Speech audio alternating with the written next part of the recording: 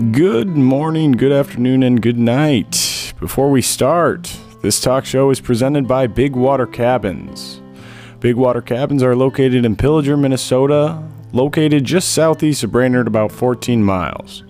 No matter the season, the location of this home will always provide entertainment. Close to Brainerd, Nisswa, Gull Lake, Maddens, Cragans, Cuyuna State Park, Mount Ski Gull, Brainerd International Racetrack, and much, much more. The property lets you take advantage of many activities in the area, including fishing, skiing, biking, hiking, shopping, golfing, snowmobiling, and once again, much, much more. There are 5 total cabins sitting on 4.5 acres. Only 2 are open until May. That means just 2 of the cabins being open in the wintertime. The main cabin can easily sleep 10. Cabin number 2 is 1 bedroom, queen, 1 bath, and has a full kitchen and living room. The saloon will be open for use during the winter months. In the saloon, there is a bar equipped with a mini fridge, pizza oven, dartboard, poker table, other games, and a smart TV. During summer months, all of the cabins are open and the property can sleep up to 20. High-speed internet, high-speed Wi-Fi, sauna, smart TVs, dartboard, poker table, gas grill, and washer and dryer all available. The property offers privacy and fun. There's so much to do and we love hosting all groups. Whether you're looking for a family reunion, friends getaway trip, team retreat, or work party, all are welcome at Big Water Cabins.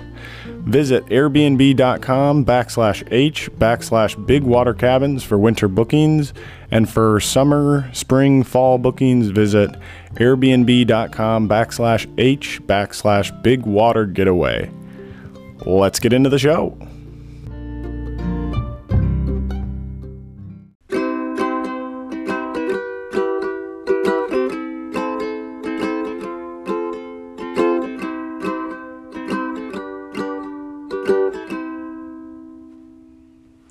Bauer Our. I started late. No, that was perfect. Welcome back, everybody, to episode, I think this is 9 of the Bauer Our. I'm here with my wife, Aimee Doll. Yeah. Come say hello. Hi. Hi. So wriggly. Hi. And Aimee is actually going to give me a haircut right now. Sure am. Which she's really excited about.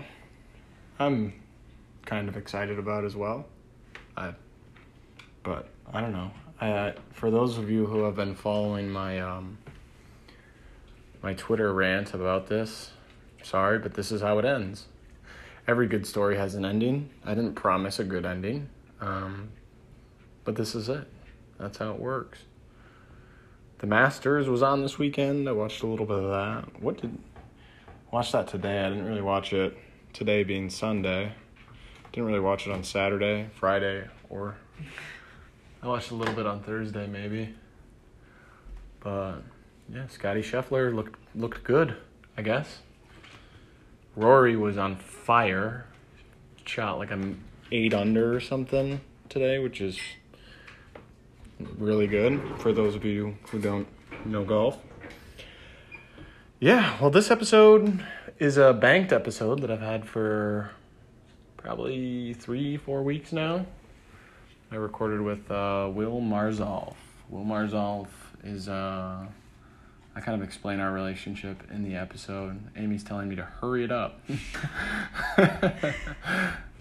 Just get to the point of the episode. But yeah, Will's a super freaking smart kid. Like, unbelievably smart, and he started a software tech type company called Grafico Analytics. He talks about his entrepreneurial journey, why he got out of corporate America, and a bunch of cool, and why he got off social media as well. So he's got a bunch of cool nuggets.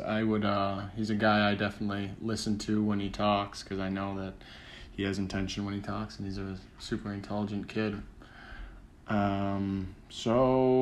Twins. We should probably do a Twins update. Twins are 1-2. They won their first game Sunday, today. Lost the first 2, but we're showing good signs, I think. First game we lost 2-1. Second game was 3-4 or something like that. I guess I don't even know. And then, we finished off. Amy's telling me once again to hurry it up. Now we're going on 3 minutes of Mitch's monologue, so it's all good. It's all good content. But yeah, Twins, 1 and 2. Let's go. They look good. Get out to the ballpark with your friends. Let's go Twins. Let's have some Minnesota spirit. Let's get into the episode. Peace. Q. Rue Severine.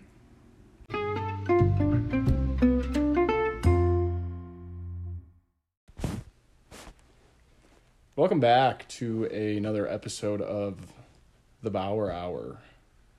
New title, new name for the podcast, radio show, whatever you want to call it. Today I'm sitting here with entrepreneur William Joseph Marzolf III. Will and I grew up together going to Maple Grove Senior High, became friends kind of playing hockey. And we've stayed in touch, stayed friends ever since. Spent a lot of time together in high school and college. Post-college, Will moved off for a little bit. And now he's back in Minnesota, running his own business. So welcome. Thanks, Mitch. It's good to be here with you. I've never been so nervous talking to you before, but, it's good to be here and good to, be joining your new venture here, and I've kind of been off social media here for a while, so just letting people know I still exist out here, and glad to kind of catch up with you and everyone else. So before we get into things, I want to ask you about the Twins and the MLB lockout and what you know anything about this? You know what's going on? I don't know too much about the lockout situation. We went to a lot of, games last year, home games. I was back with, my fiance, and she loves baseball too. And, so we were at a bunch of games last year, but, I don't know. I'm not too worried about it. From what I've heard, should be over pretty briefly, and, they probably will get things up and running so that they can all, continue making money and, put the product on the field, I would think. So, hoping for the best, but I think it'll all work itself out. You think the Twins are going to be any good this year? I hope so. I think it's all about their pitching staff. I think we've had a good lineup here for the past few years. Hopefully Buxton can stay healthy. Probably not, but hopefully. I think we've got a lot of good pieces in the lineup, a lot of power hitters, and got Royce Lewis coming at shortstop potentially this year. But I think it's just all about, our pitching staff really, and I don't see a whole lot of progress there. We got Joe Ryan. He's a promising starting pitcher coming up, but other than that, I think that's kind of where we got to build to really get a championship team together. So, how old is Royce Lewis? Is he 20, 21? He's I want to say mid-20s, something like that. I think he had an ankle injury or some type of foot injury that he was out all last year. But, he was the number 1 overall pick, 7 years ago, something like that. So that's pretty good. Yeah. We got to get those number 1 overall picks into the MLB. Yeah. We need them to start contributing. Got to. Yeah, that's for sure. We need some excitement in Minnesota. We do. We need a championship. I don't know. I've been watching actually a lot of the Wild lately. They're a ton of fun to watch. With Kaprizov and Zuccarello, those two, the chemistry that they have is pretty unbelievable on the ice. And then we've got our I think our second line of Eck, Greenway, and Foligno. And, at the All-Star break, they hadn't let up an even strength goal the entire season. I mean, that's unbelievable if you think about that. 50 games and they haven't let up one even strength goal at that point. It's just pretty dominating defensive line there. So That's insane. yeah, it's pretty crazy. So you think the Wild got a shot? I mean, I think they do. I mean, there's a ton of good teams. The Avs are unbelievable. And they just picked up a guy, I forget who, a big forward. But, yeah, I mean, I think the Avs are the team to beat. You've always got the Knights. The Panthers are really good. We just played them. But, I mean, we've got a shot. Kaprizov's got to be our best player we've ever had in franchise history, and just a lot of fun to watch. So Definitely, since Marion Gaborik, right? Yeah, definitely. Most exciting player out there. Yeah, for sure. So And he's a young buck. Wait, he's 20, 21, 22 or something? he's like 25 too. Is he? He played in Russia for a while. So Okay. yeah. Yeah, that Russian league ain't no joke. Yeah, no, he came over. So yeah. So, we talked about a little bit of sports. What about your venture? What are you up to right now? Yeah, so I mean, I was working in finance and reinsurance for a while. That was what caused me to move to Florida, and I think kind of like a lot of people, just got to a point where I wasn't really fulfilled by what I was doing, and I didn't really see that changing. I saw a lot of opportunity for just advancing the industry. I mean, it's kind of even when, the average person just thinks about it, it's kind of a little bit of a stale old industry, and there's a lot of opportunity for kind of people with new ideas and willing to build, tech into the industry, which is nothing that I really was capable of doing, but something that I just interested me. And, so I pretty much walked out of my job. I went to Barnes & Noble, and I picked up a book called Web Applications for Dummies, and opened it up, went to the first chapter, and started reading. And, I didn't really know what I wanted to do with it, but I just knew that, when you pull out your phone out of your pocket, that's a pretty powerful device that you're looking at there, and it's kind of dominates everything across industries and,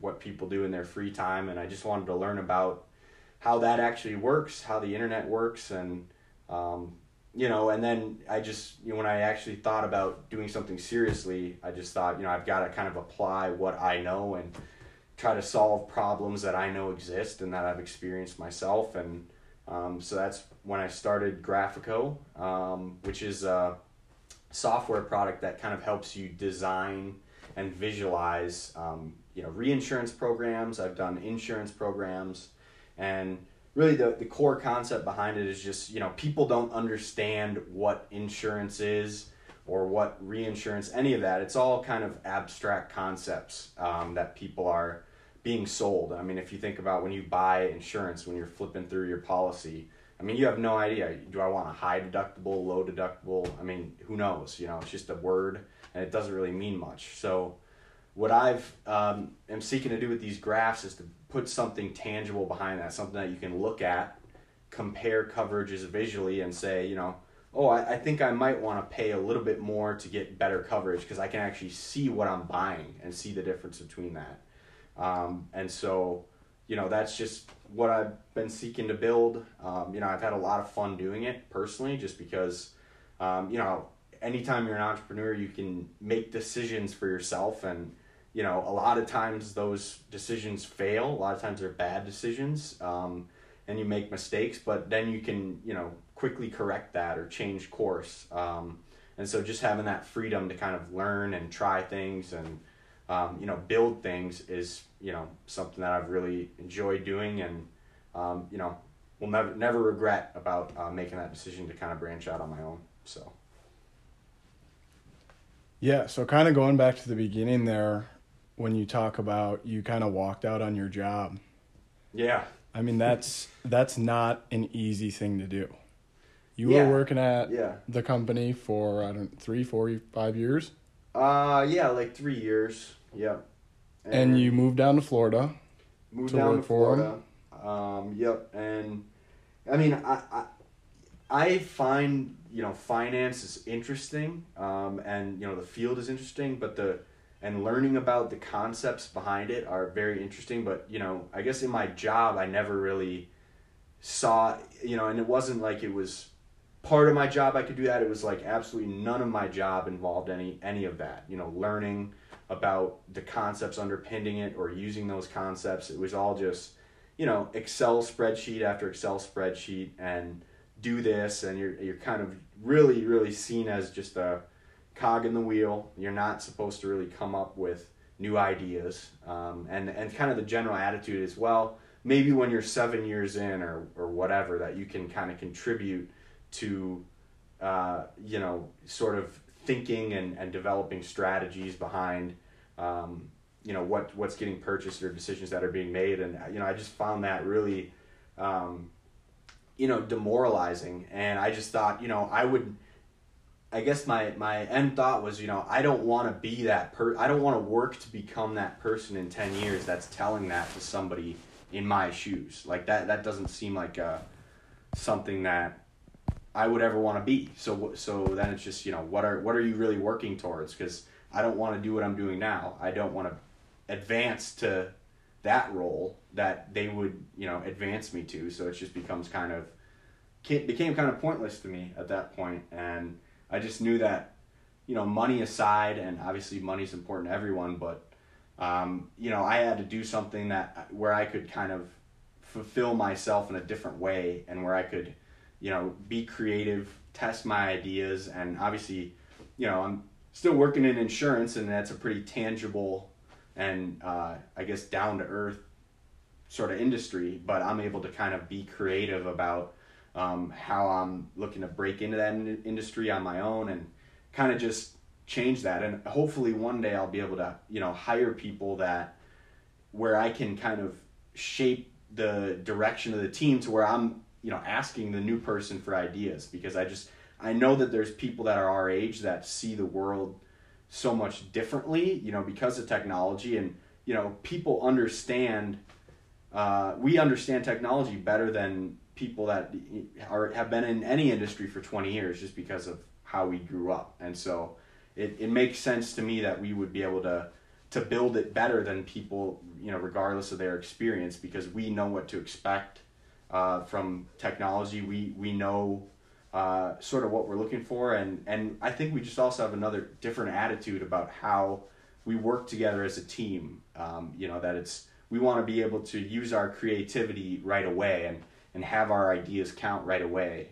whereas sort of the old mentality is, oh, I just want to wait 7 years, or just wait your turn, and then maybe we'll care about what you think, or maybe then you'll have the experience that's needed, when it's like, really, that's kind of underutilizing what we're good at as young people anyway, which is understanding technology and understanding kind of where the industry is going. I think we can kind of fill in the gaps mentally with what we want to exist, because we're, you come into a industry and you've had a job for, you've gone to school for 4 years and learned about all these interesting concepts, and then you realize your job is, dragging around PowerPoint boxes on a slide, over and over and over and over again, and doing these processes that could easily be automated.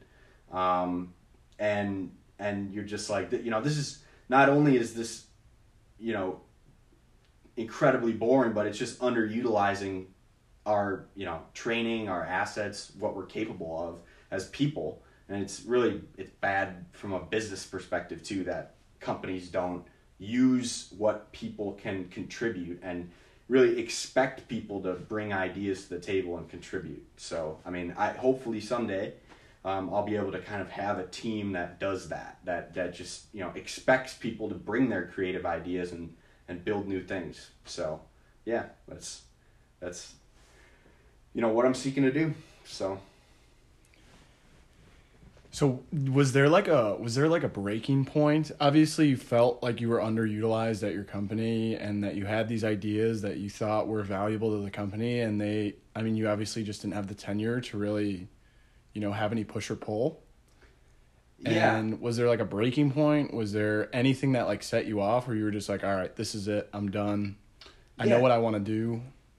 Yeah, I mean, I think the first thing that you kind of feel is, anyone that just starts in a job, everyone wants to be successful. They want to be the winner and, go all in and kind of do the best that they can. And so that's kind of the first step in the cycle. And then you realize that, you don't really control kind of what you're able to do within a large company. You don't really control your own destiny, and that gets very frustrating because you can't implement your ideas. Your power is pretty much zero, and then so you go from being very excited to being kind of really frustrated and demoralized, and then at a certain point you just kind of come to a realization like there's nothing that I can do that's going to change the way that your boss is using you or treating you or whatever that's going to really make you any more successful. Because if you feel like you've done everything you can and you're still not you're not advancing and you're not able to really contribute your ideas, then you just kind of come to a point where you're like, there's nothing else I can do.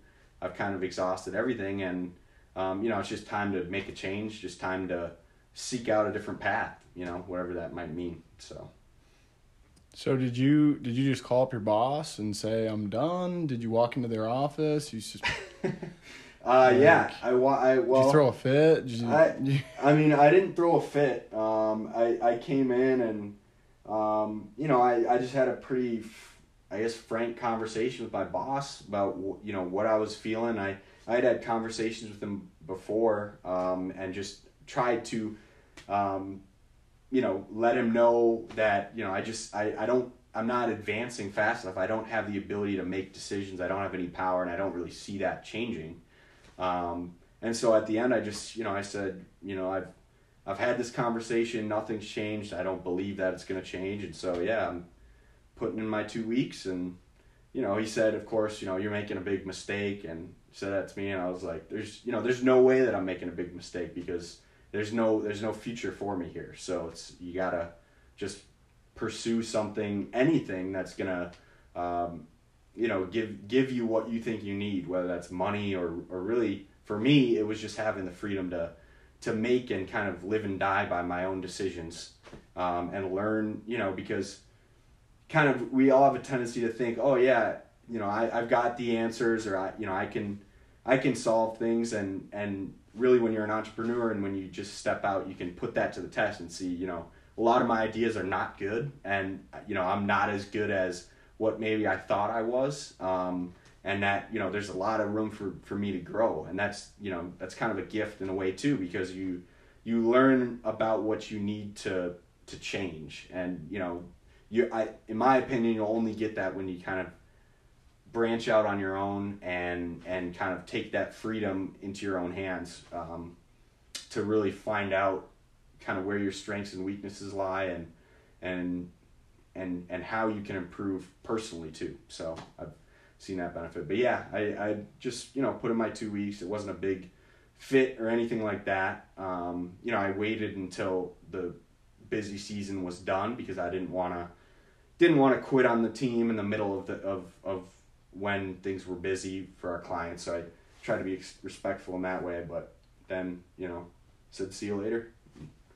Walked out and, stayed down in Florida then after that, because I still had a lease. And like I said, the day after I quit, went to Barnes & Noble and cracked open a book and started reading. And, I've loved learning about coding, too, and it's just cool to me to be able to build stuff and create stuff and have an idea, and then being able to build that and then put it out to across the world, I think is a pretty cool thing, and something that is kind of a really easy way for people, because anyone can create a website to put your ideas out there for the world and see how good they are, because they might be not good at all, but just having the power to test what you're doing and see, let the kind of world show you what you need to improve on, or how good your ideas are. So that's awesome. Thanks. It takes a lot of balls to do what you did. I don't think I'm sure there's a lot of people maybe listening right now that are at their job, maybe thinking kind of the same thing. Maybe they have these ideas that they want to, pursue, but they kind of feel like they're stuck. What kind of advice do you have for those people? Yeah, I mean, I would even say, when I quit, I was like 24, I think, 25. And, obviously everyone's position is different. People have mortgages, they're already married, which I wasn't at that time. And, I'm not suggesting that everyone should just go out there and quit their job, but I would say if someone's in a position that they're feeling like kind of stuck and that they're at a dead end and they don't see any growth personally or professionally available to them, I would just say start small. First of all, kind of just back off from being, and I too, you kind of have a tendency to be really emotionally wrapped up in it and say, these people and kind of getting frustrated with the people around you and your own boss. But I would just say if you can take that frustration and kind of turn it down to a level 4 and kind of disconnect from it emotionally while you're maybe still working there, and then just start small on kind of taking your time back from the company that you're working for. Because that's another thing is, these big companies you work for them and they kind of think that they own you and that they've got they give you a corporate cell phone and they think that they've got unlimited kind of take on your time, and because they're emailing you and they're managing you, and just kind of pushing back on that and kind of taking back your time in that way, and just starting small with something that you can do to test your ideas, like I said, or just do something entrepreneurial on the side and see where it goes from there. But just kind of trying to disconnect from it emotionally and saying, if you're putting everything you have into something like a corporate job and you're not getting the results that you think you deserve or that are fulfilling to you, then just trying to kind of taking back your time, I would say, is in any small way that you can, is kind of the best thing that I would give myself advice to someone in that position. So, is there any part of you that wish you would have started what you started earlier, or do you feel like the timing was just kind of correct? Because it sounds like you quit your job, next day you got web applications for dummy. Yeah. Like, it sounds like it was just kind of one day you quit and then you were going to start figuring out what you wanted to do the next, or was there did you have something? Well, yeah, kind of before? I don't know. I guess it came from, you'll interact with people kind of in a corporate setting where, people that have absolutely no idea about anything about technology. They don't even know how to, make a PDF file from a whatever, so, and those people that are managing directors or whatever, and they talk about APIs and they throw around the language, but they don't really understand at all what that even means, so I just wanted to understand actually how the internet worked and how applications worked. And I'm far from the first person to have that desire, but I just think that so much today and 10 years ago and even more into the future is dictated by technology. And there's good things about that, there's bad things about that, but when you really understand how it works on a deep level, or a more technical level, I should say, I just think that was something that interested me right away, and I also know it's kind of one of the best skills that you can have to be an entrepreneur is, learning some level of coding. There's tons of resources out there to create your own website that you don't need to code. You can create no-code applications and things like that, but one of the best things you can do is to learn, IT skills, tech skills, learn how to kind of build your own, whether it be an online store or website, application, any of that. So I always had the idea of being an entrepreneur, and I just saw that as one of the most interesting and best kind of avenues to doing that right after I quit. And then, after that, I just, started to have some ideas around, the visualization of insurance structures, and I just realized, in some of those transactions, there's hundreds of millions of dollars moving around, and people don't really understand in a very good way how those work. And then, you can extend that down to the average person. Everyone's buying insurance on their phone. And, you know, people don't really know what it is that they're buying. They're buying it, you know, because they have to have it. They're buying it because it's protection, which is, you know, like an abstract concept, and it's true, but I mean, just giving people a picture and letting them look at it and saying, oh, these are the coverages that I'm buying. It seems to me like that's kind of a no-brainer to just help everyone kind of understand the product at hand. So. Yeah, I mean, that seems so obvious, right? Yeah. To be able to show someone what kind of coverages they're getting in insurance. And I mean, I'm a guy, I don't know a whole lot about insurance, so you're preaching to the choir. Yeah. You know, you just get the coverage, and then you trust that your insurance agent or whoever you got the insurance from is telling you the right things. Yeah, exactly. And it's just, you know, it's just being able to visually look at and compare the product that you're buying, you know. So it seemed like a good idea to me, and it seemed like a good thing to build that, you know, would be around. And, you know, I just think of, you know, if you pull open your whatever insurance company you have app, could you see a little button there that says view coverages? And I thought, yes, I could, you know, so why wouldn't that exist? And so that's, you know, what I sought to build. So kind of switching subjects and kind of going back to something that you said earlier, being that you're completely off social media and that you deleted all your accounts, right? Mm-hmm. And you completely signed out of everything. What was kind of the thinking behind that? I mean, you're running kind of a technology company. Yeah. Social media's obviously got a big footprint in technology. Yeah, I mean, I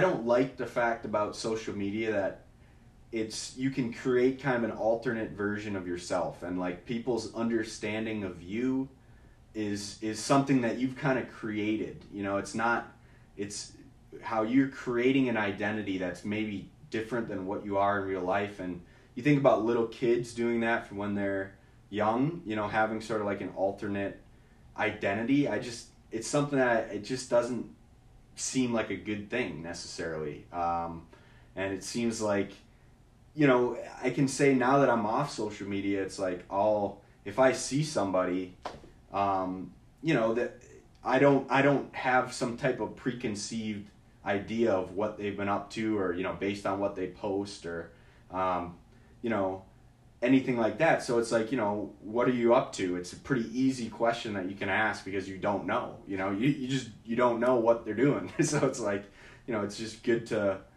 I think it's kind of refreshing in a way. And I think there's kind of always a limited filter of what people put on social media anyway, you know, that they would never, they're not really like that when they interact in real life, or it's not something that you would say. So, I mean, I don't know. I prefer to not be on it. And obviously there's the whole time aspect of it too. You know, it's pretty addicting to just sit there and flip through that. And, you know, I don't know. It's just like when you see someone, and it's like you're kind of basing what you know about that person based on the little square pictures that they put up, you know, on their phone, you know. And it's just, I don't know. I just said, you know, I don't really need this. It's not like, you know, it's not something that if you don't have it, I don't miss it at all, you know.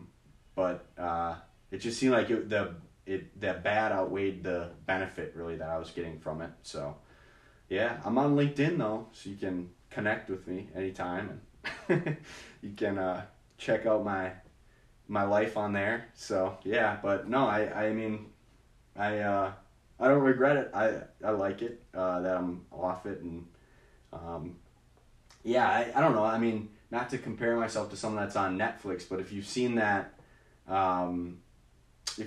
documentary, what is it, The Social Experiment, or the Social Network, or something like that. Yeah, where it's, you know, the people that developed like the like button at Facebook they don't let any of their kids near social media. They don't let them watch TV. They don't want them any of that. You know, I've got a cousin, you know, whose wife is a software developer, and they're totally against it too, because it's like you just realize, you know, anything that you go onto on Facebook, or, you know, anything like, you know, there's a lot of hype around algorithms and they always solve problems, and that's not necessarily true. They do whatever programmed to do. So it's like if they're programmed to make you click the like button a million times or never put your phone down, then that's what they do. But they're not necessarily solving anything. They're just causing an output. They're just creating whatever it is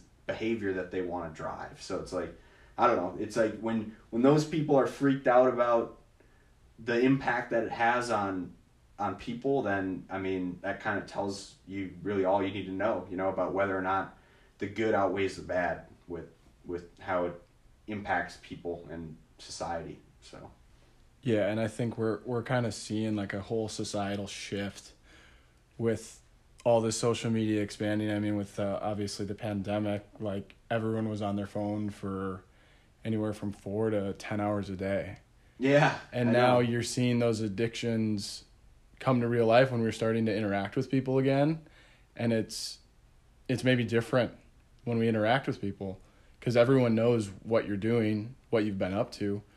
So I don't think necessarily everyone needs to go to the extent of deleting all of their social media, but I do think that it's really important for people to take breaks from social media, take weeks, months, days, whatever it is, and just have that time like set aside and be stern with yourself and yeah, definitely. Don't go on it. Definitely.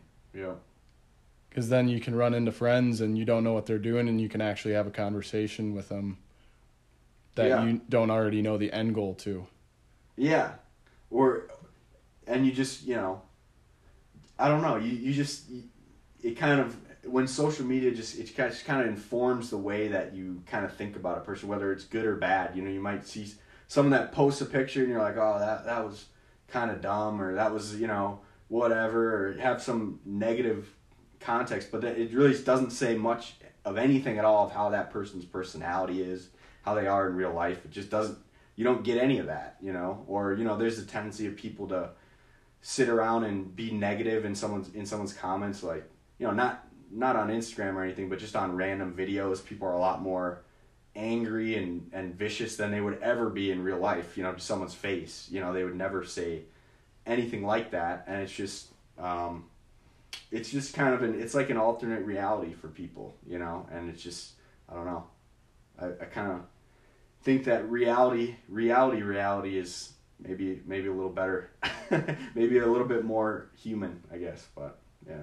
It's probably only going to get worse with Meta coming out and kind of that virtual reality world that they're building. And I mean, I think there's going to be a bunch of different worlds in there, and I don't know a whole lot about it, but yeah, and I mean, I don't know. If there's enough people that think like me, then hopefully it'll be, there'll be kind of pushback or limits that are set. I mean, we still have control over how we use technology, so it's like, if there's enough people that want limits or want restrictions or want to say this is how technology should work, then, we can obviously build it that way. But it's just kind of having people that understand how it impacts us and being willing to, speak up for that or just personally take yourself off or set limits, like you said, on how you use it.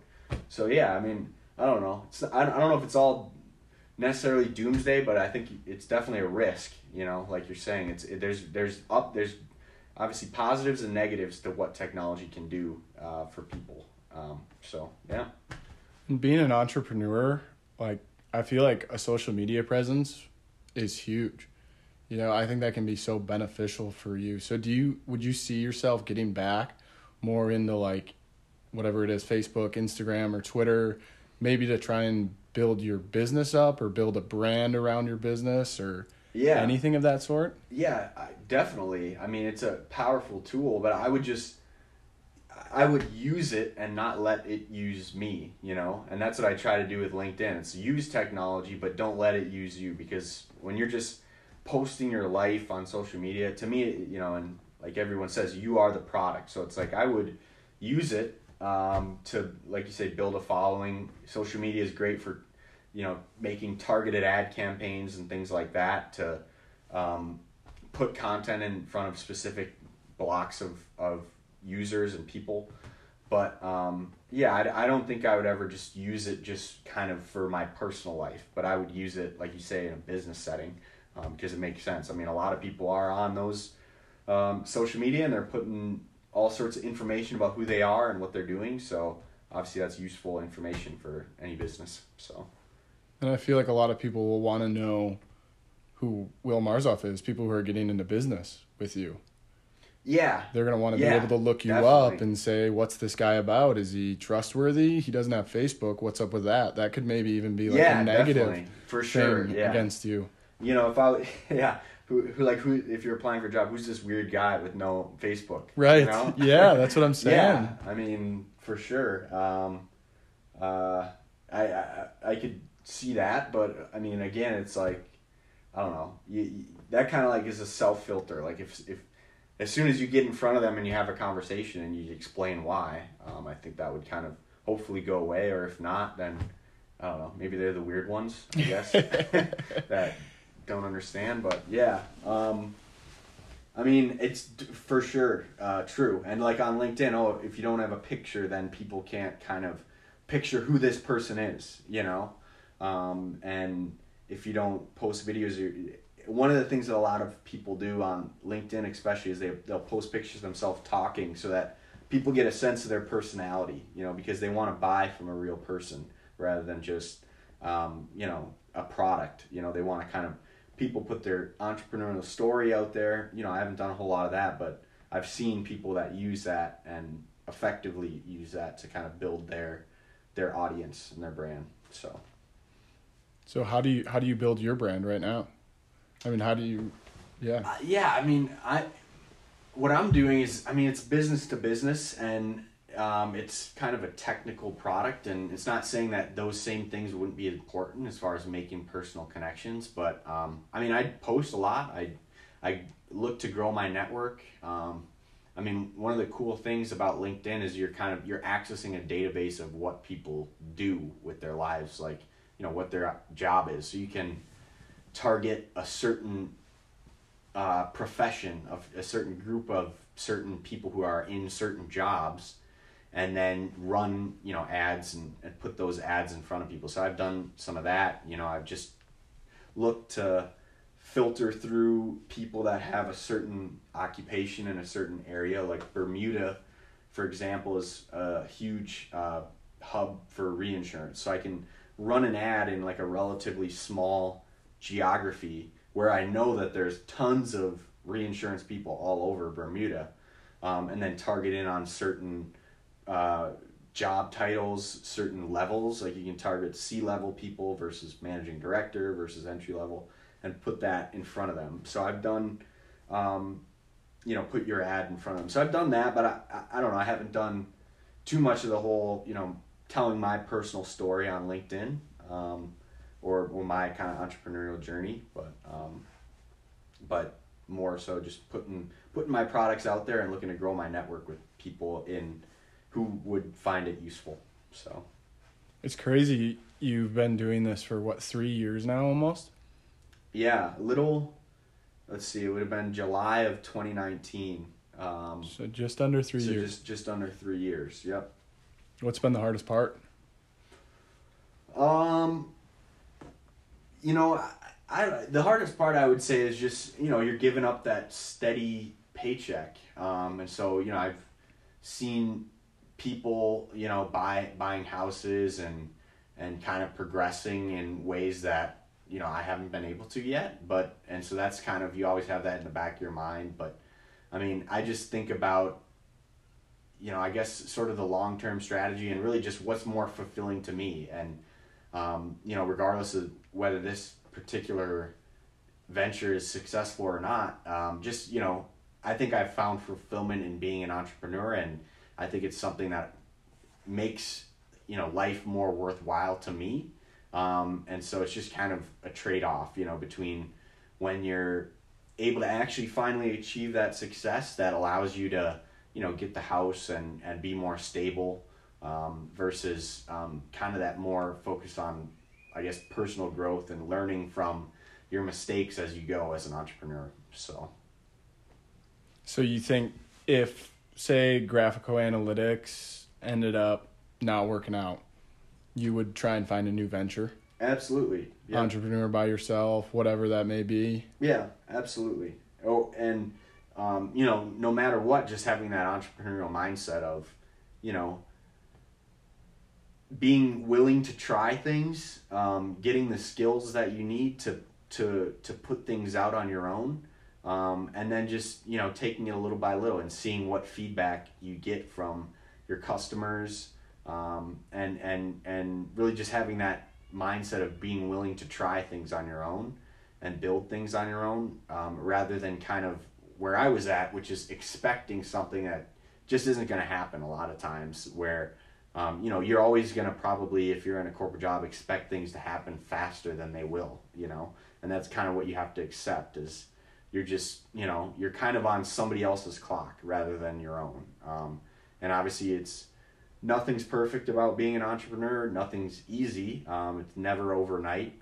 But it's definitely, I've worked easily more hours even than I was, when I was working for a corporation, but it's much more fulfilling to me because I'm working on things on a project basis where I'm planning, what I'm going to do next. I'm, designing, how things are going to look. And then eventually I have to execute on that to build the product. And then I have to go out there and market the product and try to reach people with the product to where they're going to, purchase it. So it's just, it keeps things interesting. It allows you to be creative, and it really, you're going through things in a cycle rather than just kind of being told this is your responsibilities and you're going to do it over and over again. And then, eventually we're going to decide that you're competent enough to move up a level.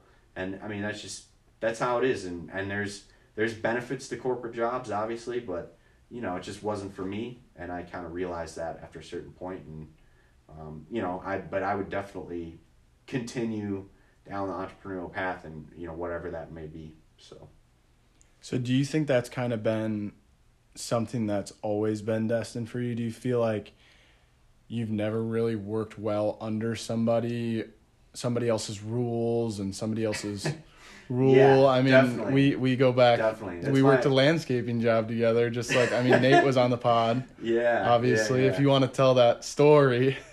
Yeah, I'm always right. I'm always smarter than everybody else. Yeah. That's I mean, yeah, and I think as a personality, like, you kind of have to, that's what I needed, because you got to see that, I'm far from always right, but the only way I was going to get there is to, like, make that jump into doing it myself and realize, I've got tons of weaknesses.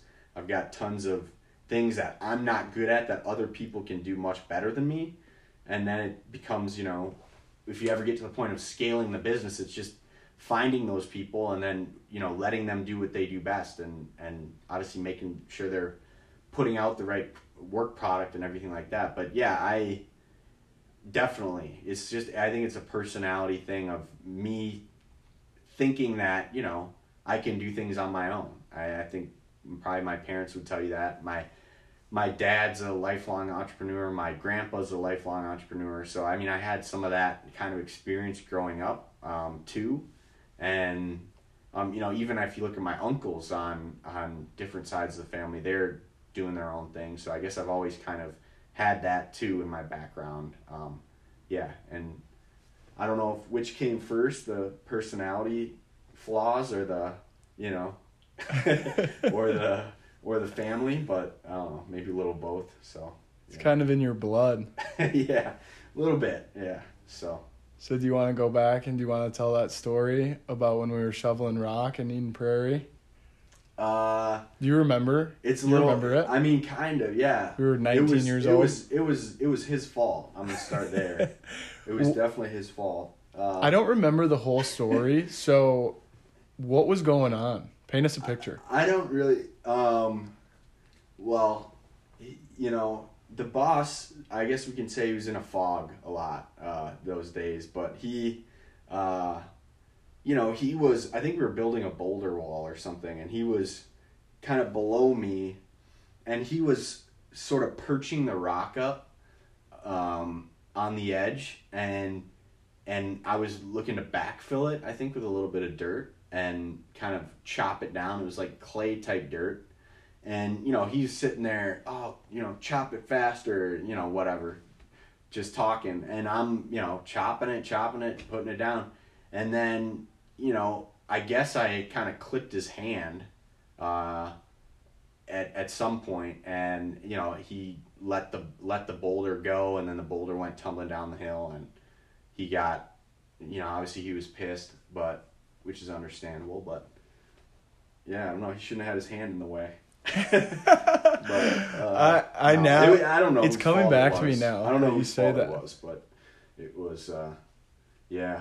But he kind of started yelling about at when I you. quit that job too. That was another one. Right, that's what I'm saying. Like you walked off site that day because he started yelling at you, and I mean we were 19, we were getting paid $10 an hour. It was after that too. It was a couple days after that. That was like he wasn't gonna let me go to the Twins game or something like that. I was gonna go with, I don't remember who, but I had told him up front, and then he was like, "Oh no, we got to do the job," and I don't know, but he was an interesting cat, that guy. He never paid us. He owed us a big check at the end, but yeah. Long line of things kind of led up to that point. Yeah, definitely. But that was funny because you got me that job. Yeah. And you drove me to work that day that you quit. Yeah, did I leave? Did I leave you hanging? You left halfway through the day. I think it was like noon or 1 o'clock. Sorry. So I had to get a ride home with the boss. Yeah. So the whole ride home, I'm getting his side of the story. Yeah. Well, I don't know. And I think he ended up asking you to come back, I think.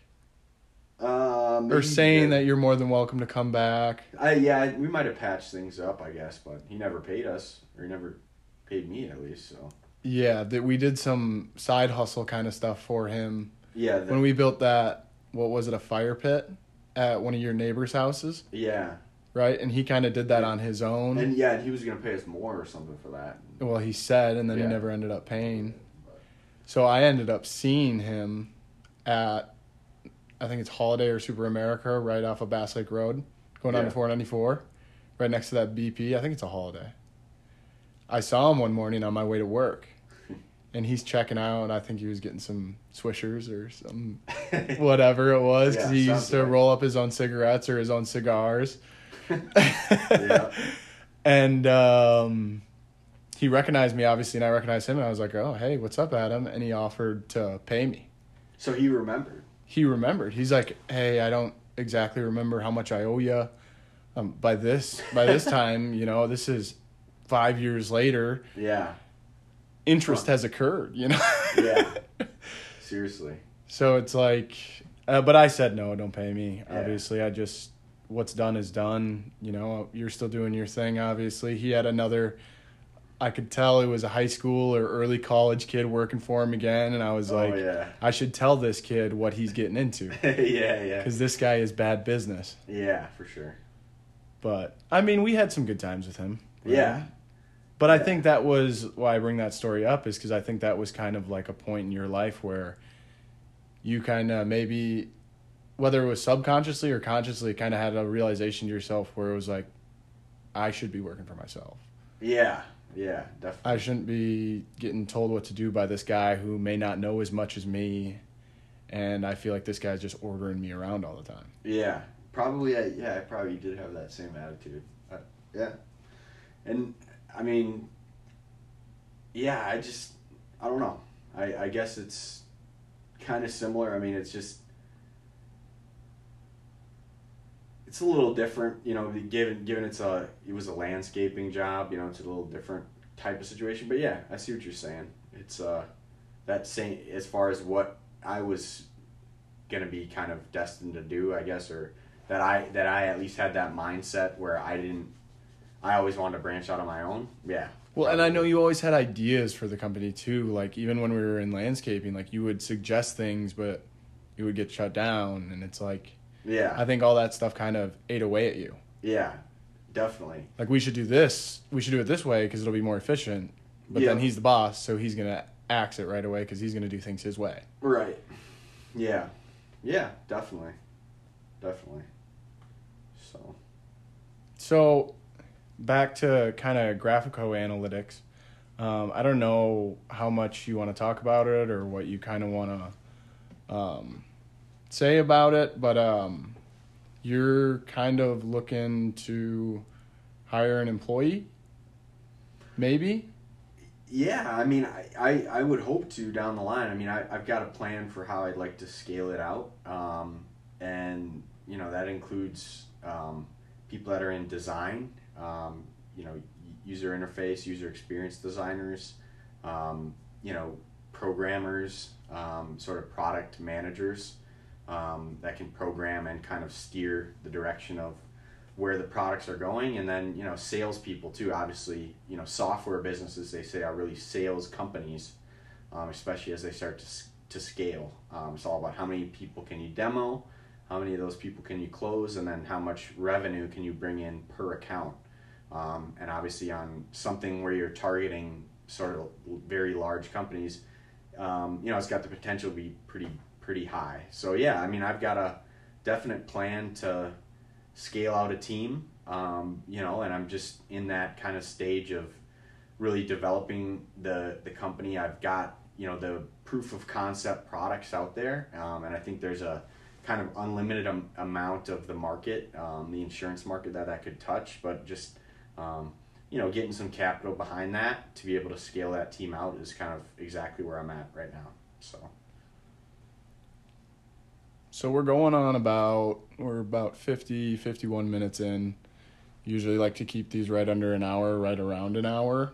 To leave the people with something, like any little nugget, any little piece of advice, any little thing you can, you know, tell people, any message you want to pass on. Yeah, I mean, just going along with the theme of it, I mean, theme of what we've been talking about, I would just kind of reiterate, you know, find something. I mean, I think that people, like human beings, want to learn. You know, they want to be able to learn new skills. They want to be able to build stuff and put it out there. So just, I mean, I would just encourage people to always learn, you know, and even if your employer probably isn't telling you that that's what they want you to spend your time on, I mean, just for the simple self-fulfillment, just learn a new skill that allows you to build something and put it out there, you know.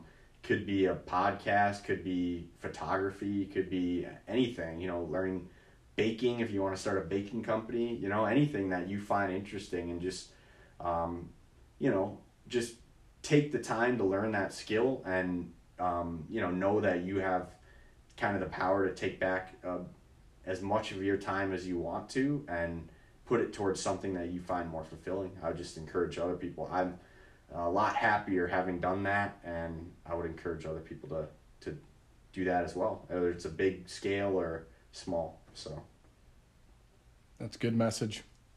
I think that's what people want to hear. Because I that. think there are so many people out there who are kind of lost right now, and we're at that age, you know, 20 to anywhere up to 35, maybe even 40 years old, where people are working, and I said this earlier, but people are working for big corporations or any corporations, or they're working under someone, and they have these ideas that aren't getting, you know, listened to by people above them, and they're, you know, maybe frustrated and thinking about starting their own thing, and it's a scary thing. Yeah. You never know who's going to be behind you. Yeah. So yeah, and I mean, I think just the reality of it is not to be too cynical, but anytime you have a manager, you know, you're totally in their hands. Like if you have an idea and you give them that idea, you know, they're gonna kind of give you whatever credit that they're gonna give you, and it's not in your own hands at that point. So it's, I mean, you might have some people have great managers, I'm sure, and have great relationships with them that they would promote them and kind of support their ideas, but a lot of people probably don't, you know, that would. So just, I just think the best way is to just do it yourself, you know, and try it yourself in a small way or a big way. So yeah, whether it's on the side or whether you drop everything and make it your full-time gig. Yeah. But it doesn't hurt to try. Doesn't hurt, yeah, and you'll probably learn a lot about yourself, and, you know, you're probably not as good as what you thought you were, and that's a good thing, you know. It just shows you where you can improve and where you need help from other people too. So well, I appreciate you coming on. Thanks a lot, Mitch. It's been a lot of fun. Good to talk to you. and appreciate the pod. I support the new effort you got going here. So I appreciate that. Yeah, it's cool, and I mean, even with me, even like this stuff, it's it's not easy to just put yourself out there and record conversations that you're having, that maybe even private conversations that you're having with friends, and putting yourself out there is kind of a scary thing. Yeah. Well, I've got a very gracious host here, Mitchell, and I appreciate it. It's pretty easy to loosen up with my old friend, and yeah, no, it's cool, and it's just talking in person, hearing people's ideas, and being able to exchange them that way. It's a cool little platform you're setting up here. So I appreciate it, and we'll probably have you back on here at some point, I would think. Sounds good. Thanks. All right, there it is. Oh, not turning off. There it is.